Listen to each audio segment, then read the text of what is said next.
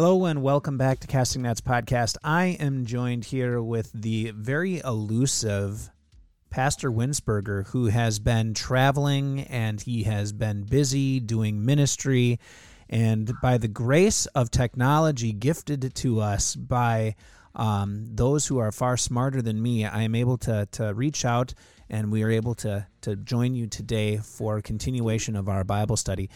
They haven't heard your voice in some time, dear Don. How blessed are they? I wouldn't say that. I think we have a lot of people who love your voice and love your opinions, as you have richly provided them over our course of our podcasts together. But we are jumping back into Philippians chapter 2. Before we do that, just a brief reminder that the views and opinions that we share are our own. They are not necessarily the views and the opinions of our called church bodies in the Wisconsin Evangelical Lutheran Synod. We do attempt to always lift up the cross of Christ and the confessions to which we hold dear. And so without further ado, let us jump on into our study. We'll have a little bit of music and sort of break down Philippians chapter 2.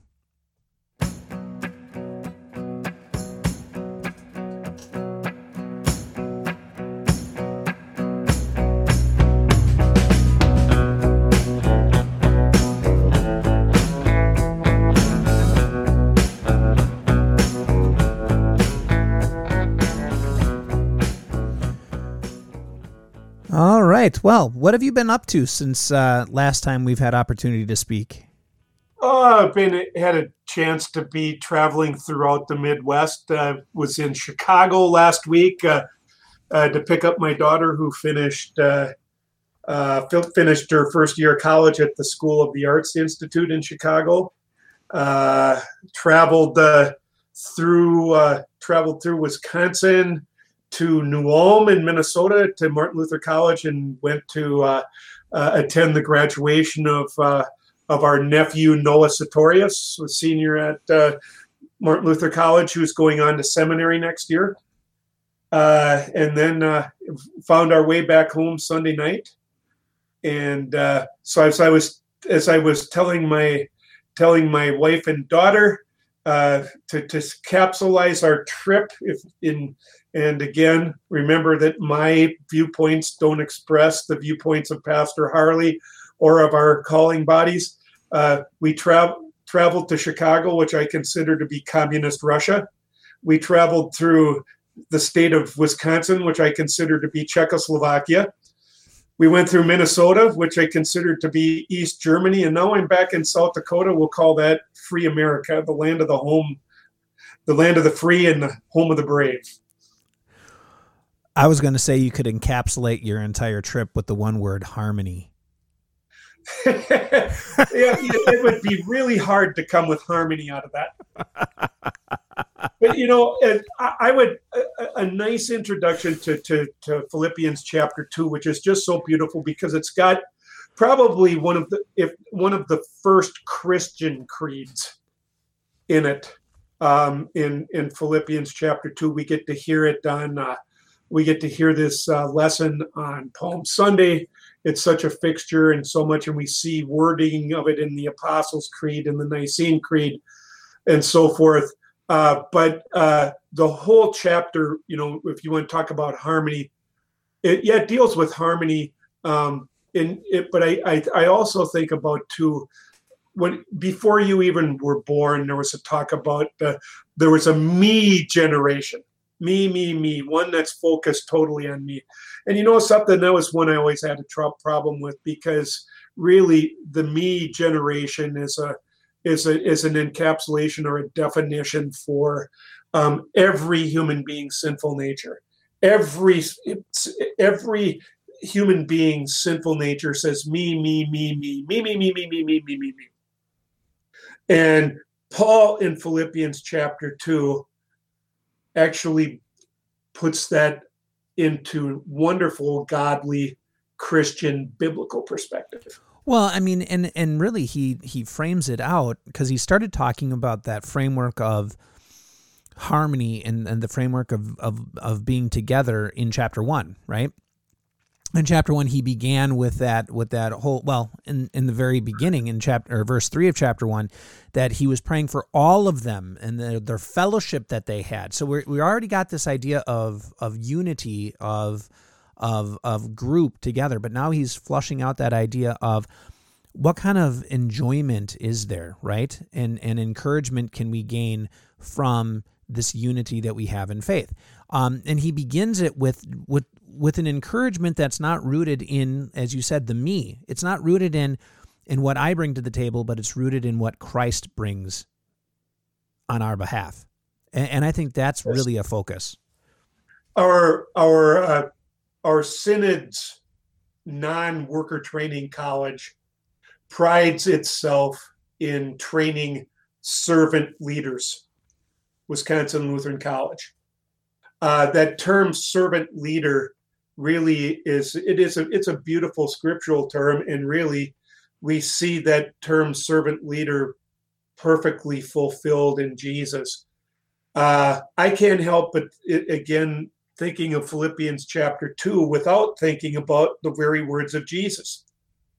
When he said, "The Son of Man did not come to be served, but to serve and to give his life as a ransom for many."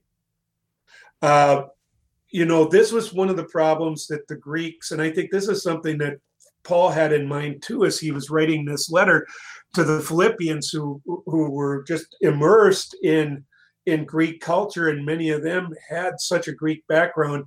One of the biggest obstacles to the Christian faith was that Jesus did not fit the picture of what a Gentile Greek / Roman citizen would picture of a God. Okay.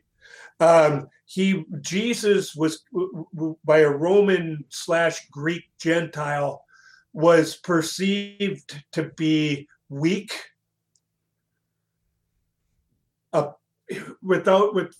again, this isn't a politically correct term, a pansy.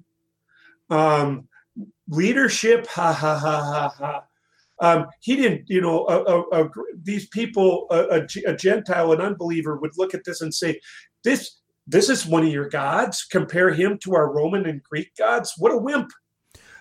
There's nothing that he showed, nothing to show divinity or power or whatever. But this is really one of the mysteries, one of the beautiful mysteries of the Christian church, and what leadership and what God is like and what leadership is like. Well, and even in linking back to the Greek and Roman culture, they hated what flesh brought, right? The highest thing to obtain is some type of a spiritual enlightenment. And yet what we have in the Christian faith is God loves us, Christ loves us so much that he gave off that to embody us, right? He took us on. My esteemed district president and your former district president loves to use this term, the fleshy Christ. Right. And you know what? That term, when you think about it, is something that really differentiates Bible-believing, biblical, confessional Lutherans from the whole spectrum of denominations, because every other denomination other than Lutherans, in some way, shape, or form, abhors the fleshy Christ. And what I mean by that, for our listeners who might not be following my train of thought, is you have the Reformed who don't believe that Jesus' body and blood are present in the sacrament. They abhor that. They call it an abomination. Roman Catholics at least cling to that, but in the same manner, they abhor things of the flesh. They consider an unnatural celibate lifestyle to be preferable and more spiritual to a life of sexual fulfillment within the bonds of marriage that God ordained from the Garden of Eden. Absolutely. And so this fleshy Christ really is only acceptable And it is what Scripture teaches very clearly, but it is abhorrent to most of Christianity. Well, and I think it comes from this idea that's ingrained in us that God is better than us, right? And there is truth to that God is. He is perfect. He is holy. But what we fail to realize is that we have a God who loves unmerited by us. He loves us to the extent that he is willing to move heaven and earth to make that known and happen. I like how chapter 2 starts, and I want to get to the part where we've been talking about, but I like how chapter 2 starts just in the sense where it says, he talks about encouragement. He finds Paul is highlighting the encouragement we have, and he focuses directly on what we're talking about. It's encouragement in Christ. And then he goes, and if, so you have this conditional statement he starts, and he's going to have a bunch of them that are in a row. If any comfort from his love, right? So if you're going to have any comfort, it comes from Christ's love. If you have any fellowship, this unity that we're going to be having, it comes from the Spirit. If any affection, any compassion, all centered in Christ, producing this like-minded nature. But then he's going to go on and he's going to say what we've been talking about. He's going to say, okay, now where does this come from? It comes from an attitude that was first shown to us in Christ, right? It comes from an attitude that was first found itself in Jesus. And what is the attitude? The attitude, as we've been saying, it is found in verse 6, verse 7, actually. The attitude of emptying himself, the attitude of not deeming himself and saying me, but emptying himself for us. And really this is really Paul's take on Jesus' high priestly prayer. Father, may they be one as you and I are one. Absolutely. And the only reason and the only way that can be is through Christ. Yes. And so he brings us back. He says, okay, you want all of these things. And maybe this is the conversation we can have in today's society, because we're all trying to find, it seems like today's society is losing their mind trying to find their place, right? Where am I in this grand scheme of the world, and what's fair, what's not fair? Where's joy? Where can I find it? Where can I find peace? Where can I find comfort? And Jesus answers this through the pen of Paul as he points back to Christ, and he says, here it is. You want unity? It's in the church. Oddly enough, the very thing that we've relegated to our TV screens on Sundays, or the very thing that we have gone out of the practice of actually attending because of pandemic or whatever the reason, that is where you'll find community. You'll find community centered around the very body and blood of the one who gave his body and blood for you. You're going to find community around the words of the one who emptied himself for you. Oddly enough, you're going to find community in the very one who took on your flesh to be your fleshy God, and give himself for you. And I think there's a profound lesson in that for us, that we're not worshiping this God who's up in the ether somewhere, but is walking with us and knows what it is like to be us, and has lived our life for us perfectly and gave his life innocently. And there's an important connection, I think, between all that. Yes. One of the things in studying this over the years is, and it's just something that's intrigued me, that this section that we're talking about with Jesus, let this attitude be in you, though he was by nature God, born in human likeness, humbled himself, became obedient. God exalted him. Every tongue will confess that Jesus Christ is Lord, to the glory of God the Father. And I've just summarized there. It's not the whole text by any stretch of the imagination.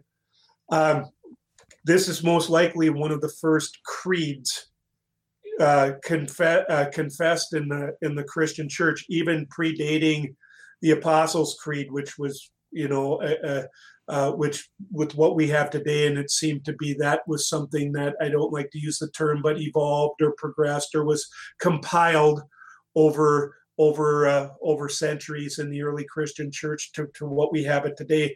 Every church had a confession that they wanted to give, but one of the first was Jesus Christ is Lord. That seemed to be a standard confession, and it's also interesting to note how closely that mirrored the Old Testament creed said by every Jew every day, "Hear, O Israel, the Lord our God, the Lord is one." And then you hear this very basic creed, similar, Jesus Christ is Lord. That the very same Lord that was confessed in the Old Testament is revealed in Jesus Christ. And then Paul really takes that and just pulls and just really unfolds this whole thing for us. Well, and this is the beauty, and I think, true Lutherans allow the paradoxes to stand, right, in the scriptures. We don't try to explain them away. We allow them to stand in the beauty that they are. And I think what you're trying to describe here, and so difficult it is for us to word it, is we see the Trinity at play, and we try to wrap our head around it. We see the Son, who is by the very nature, he is God, and yet he finds equality with God. That means his equal footing with his Father, not to be something that he's going to lord over us, but something he's willing to put aside for a time to come for us and to rescue us. And so we see this whole, in a very brief paragraph, relatively brief paragraph, we have such an intricacy of the Trinity and an intricacy of Christology played out by the Holy Spirit through the pen of Paul. And in many cases, you look at it and say, this doesn't make any sense, right? Because this is so counter to what we would do. And so it doesn't make sense. Okay, he is equal to God. He is God himself, and yet he gave that up for a time to come for us. That doesn't make sense. He became human like us. Doesn't make sense. Our appearance doesn't make sense. Was obedient. Well, he's the ruler of all. I mean, if we had the power to do and say and act in any way, would we be obedient to someone else? But no, he was, and he even dies when he doesn't have to. It's so countercultural to us, but a beautiful confession, like you said, an early creed of many sorts.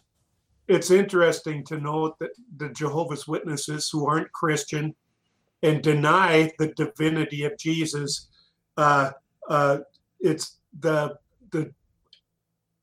explanational somersaults, the gymnastics even in their own translation of the Bible, how they just butcher this to take away Jesus' divinity, which is so clearly expressed here. We're given we're given a glimpse really into the heart of God, aren't we? Really we're given a glimpse into a heartfelt glimpse into John 3 verse 16. For God so loved the world, the extent that God went to the things that the things that God put aside, the things that he deprived himself of to save sinful mankind. Once again, and it's those things that unbelievers in this world look at and say, that's not my picture of God. How many times do we hear, have you heard people say, if that either that's not the God I want, or if that's how God is, I want nothing to do with him. Really, when it comes down to it, when it comes down to what the Bible says Christ is, that's where basically all the divisions within Christianity come. Well, and it was C.S. Lewis who once coined the phrase that no matter what you do, you have to come to terms with Christ. And it wasn't a longer concept. He, in Mere Christianity, he would write that it would lead up to you either have to see him as liar, lunatic, or Lord. But no matter what you do, you have to come to terms with who he is. And I think that's, the scriptures are very, very clear as to who Christ is. Very, very clear in the proclamation of the Trinity and how the Trinity works for us outside of our own reason. But I think, Paul so beautifully front loads what we're going to see by telling what we are.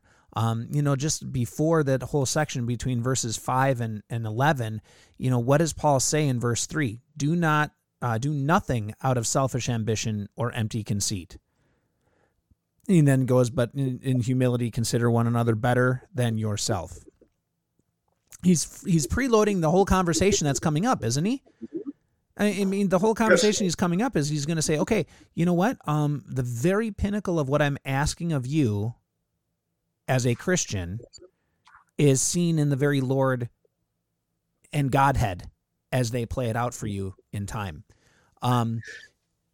Beautiful, beautiful preloading of saying, you want a good role model. Don't look to the sports star on the Wheaties box, and don't flip on your TV and look at the senators or president and co-president or the movie stars or the movie stars. Getting a completely different picture. I have used this section so much. I always come to this in preparing couples for marriage. Usually I always direct this to the husband, especially, again, it seems to be, I find more, if you want to call male dictatorial attitudes in the area where I'm serving right now. And so it's something, once again, you find you deal with the whole thing of leadership, a headship and submission. And I take this at, okay, so husbands, you are the head of the home, but what does that mean? It doesn't mean you're the dictator. It doesn't mean that you unilaterally call all the shots. What it means is that as a servant leader, you put the needs of your wife and your family ahead of your own sinful nature. Jesus didn't have a sinful nature to deal with, so that made things a whole lot easier, a bit easier for him. It still doesn't mean it wasn't easy. But at the same time here, I was reading something. Where did I read this the other day? And it's sometimes you can catch, just even on the internet, you can get a good glimpse of common sense, and it's not coming from a Christian source. But it was just a list of 5 things telling a wife how she can tell that her husband loves her. And you know what? It was really all the things. It was common sense things. It was almost like reading Philippians chapter 2. Where God has already said, here are good qualities you should have. Yes. And, where you're dealing with respect, not only with respect for the person, respect for the feelings, consideration. One of the things is, in script, and even Paul talks about it in Ephesians chapter 5. He died for you. This is stuff, where you put the needs of your spouse ahead of your own. And once again, that is a constant battle because the sinful nature says me. And when marriages suffer, if they're not doing well, if they're miserable, usually it always comes back to, because if it's not one, it's always neither husbands or wives are perfect with this, but it always comes down to how is this affecting me? How is it affecting me? Right. When you in any relationship that you're in start focusing inward instead of outward, then you know that there's a problem that's going to be coming up in that relationship. When we start saying to ourselves, well, I don't have to do this because so-and-so isn't upholding their end of the bargain, that's the wrong, you're heading down a very wrong and very slippery slope, because we didn't do anything to warrant what Christ did. We did nothing to warrant what God provides for us through his Son, and yet he does it anyway, because we need it, and because that is his joy to do for us. As churches, as congregations, we have a tendency to be so focused inward. Oh, we can. That we don't look at what's going on the outside.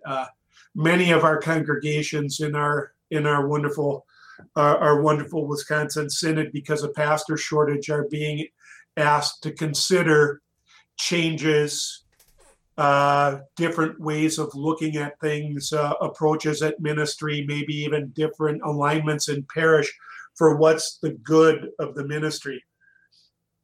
Our first reaction is always going to be what's best for us. I would come to say that that's something that is natural, but trying to get away from that attitude, what's best for us, to what's best for the kingdom, and then trying to figure out what is actually best for the kingdom. Right. And try to separate your own wants and needs, yes, or wants and desires, I should say, from confusing that with this is going to be better for the kingdom. And then dealing with what is reality, what can actually be dealt with, compromised, changed, and what in reality probably isn't going to happen immediately. Well, and also realize, and this is another one of those areas, and this actually is a good lead in, because starting in verse 12, Paul's going to talk about this, realizing that even though we are sanctified, right? We're set apart, we're washed clean, we are better because of what Christ has done for us and claimed us, and through his Spirit worked in us. There's that sinful nature that still is running amok inside of us. And even when we are dealing with these other Christian churches, and we're dealing with other Christian people, and we come up with this idea or this question of, can we do this, whatever it is, or can we combine these churches in these certain ways, or can we work with these other people? And we always might come down to the fact, well, it might be better for the kingdom, right? We are running out of pastors. We have a shortage of pastors in certain areas. And so if we get one pastor to take on more congregations, it's going to be better for the kingdom because they're going to be filled, and they're going to have their, be able to have their regular worship, regular pastor, all these different congregations.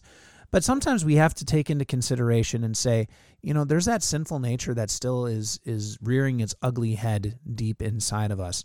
That deep down there is this part of us that doesn't like to work on things or handle things the way it should. And there are some times where that sinful nature has to be taken into consideration, especially when you have congregations who societally or community-wise, they don't like each other. And so we have to really play into this idea that even though it might be best for the kingdom to have something happen, it might not be best for the kingdom, right, to have this or these congregations work together, because they're just not going to be able to get over their own sinful natures, or their sinful natures are going to be a little out of control. And because of that, it's going to cause more harm to the kingdom than what it would solve. And I think he leads into that when he continues to talk, as he leads from this wonderful confession of who Christ is. He then says, then, dear friends, as you have always obeyed, not only when I was with you, but also now much more in my absence, continue to work out your own salvation with fear and trembling. This is this idea of sanctification, working with the reality that we're still sinners in need of salvation, and we got to work on this. This is not an easy thing for us to do. And the encouragement, do everything without complaint, do it without arguing. Good luck with that. And, that's part of our sinful nature. and we have to combat it. In our pastor's study that we've been participating in this morning, we were talking about sometimes you're looking at generational divides, and I see that I see that in at different levels in the different churches I've served at, some minor, some very major, where you see, I'll throw out one example for you to begin with, and usually and most of the times it's not even stuff that's over ministry.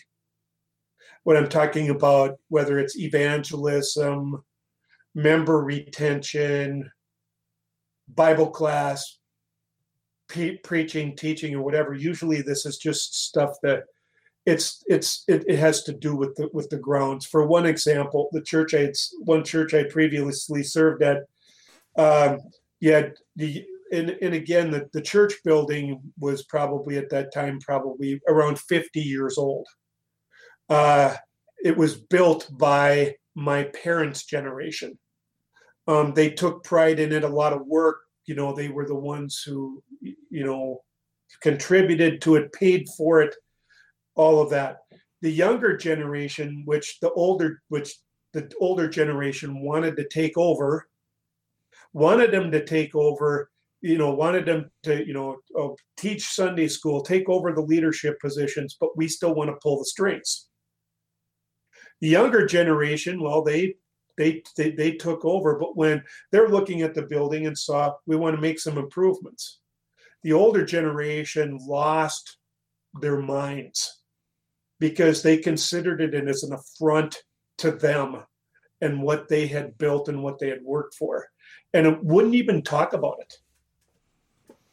It was something in the 20 plus years that I was there, spent the last 10 years of my ministry there, it was always something that came up. I would like to ask my successors, my successor that was there, what he did. Actually, he was there for 4 years, and those beautiful changes came about. I'm kind of curious what brought the unity of the minds. Well, and you might not ever know what brings those unity of minds, but the idea of how, when they do come together, how those two generations shine, right? And yes. I think this is the part that Paul is really highlighting is, yeah, there's going to be differences. Our sinful natures are going to run amok. Let's remember Christ. Remember what he has done, what he has made us, what he continues to do in forgiving us. Why are we here gathering? What's the point?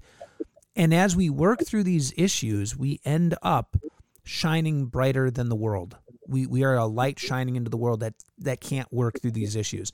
I don't want to make this a political rant, and so I'm not going to, but I'm just going to say, we see it today. A lot of partisan things that are being pushed through. No one's coming to the table to work. No one's coming to the table to talk. No one's coming to the table to express what is going to be for the betterment of the country. Well, guess what happens when that happens in the church? When that happens in the church where people, like you said, just drag their heels and say, absolutely not, because this is the way it's always been, and this is what it's always going to be, and this is how it's always going to be, and what we've always been doing. If it's not serving the ministry today like it did then it needs to be talked about. And I'm not saying it needs to be changed. I'm not saying that, because maybe it won't, but it needs to be talked about. And you're dealing with that right now in this. And how do we, in the light of Christ, shine into the world as the lights we're supposed to be? You have a congregation, one I just left, that's been in vacancy since I left. They're struggling. We want a pastor. There's been tossing around. How do we make this happen, right? And one of the things that's been tossing around is, do you become their pastor? But to do that, there's other shifts that have to take place within the entire circuit. The question is that the most beneficial? And I'm not saying that's not something you talk about. You know that. It's something you talk about. But that doesn't mean that it's something that's going to go through. Not because it's not a bad thing or not because it's a good thing. It's because maybe this isn't the right time. Maybe it's not motivated by the right way. But this is this idea of harmony that comes in throughout chapter 2, I see is really how do we as Christians work through these things? And where do we find the guidance to do it?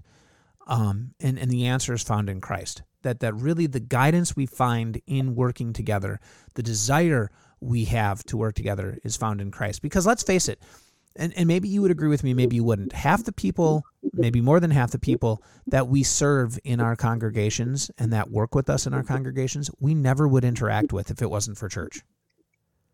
If it wasn't for the body of Christ, if it wasn't for the forgiveness that is offered there and the common theme that runs through our lives because of who Christ is, I would never interact with those people. Am I the only one in thinking that?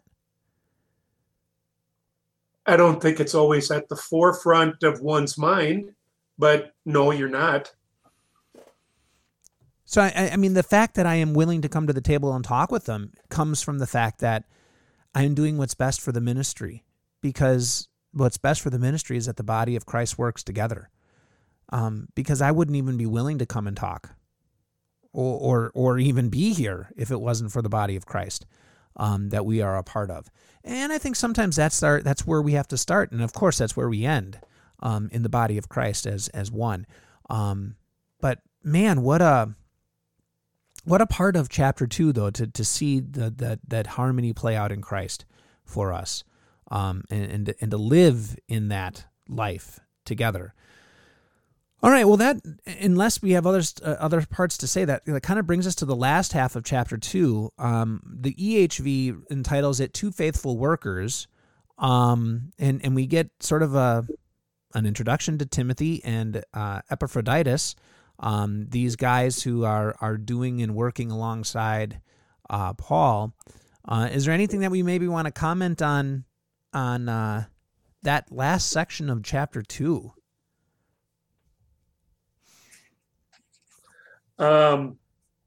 Anytime Timothy is mentioned, that's always something that intrigues me. Paul wrote 2 letters to Timothy in the New Testament. Timothy was a young pastor that again was near and dear to Paul. Probably learned right at the feet of Paul. Paul calls him his son in the faith in 1 Timothy, and Timothy had quite a supportive role in Paul's ministry. I think maybe what intrigues me more about Timothy, and it's really not even dealt with in this letter, is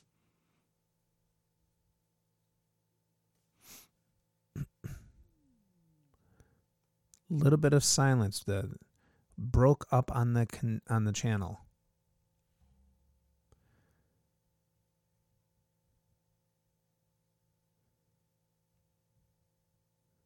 We had a technical difficulty here, and I apologize for those listening as we're talking about Timothy. Maybe we can get him back on, hopefully here, and see why we lost our connection.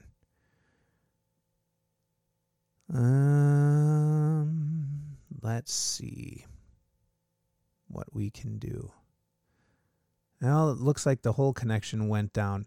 Well, we might not be able to get him back. Hopefully, we will be able to get him back. But I know that as we talked about 2 Timothy here, or 2 Philippians, the second chapter of Philippians, Timothy is brought up. I would love to hear what Pastor Winsberger has to say about Timothy as we have opportunity, but we may have lost the connection and not able to get him back.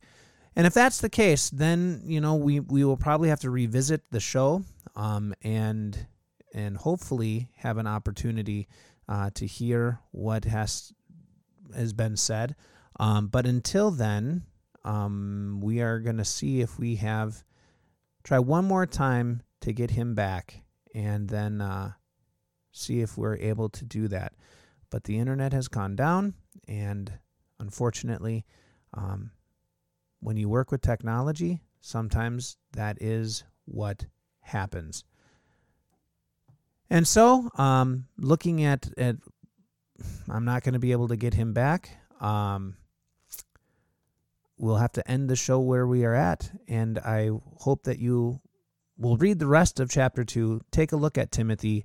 Take a look at Epaphroditus, the co-workers of Christ, co-workers with Paul in Christ, and how they help his ministry.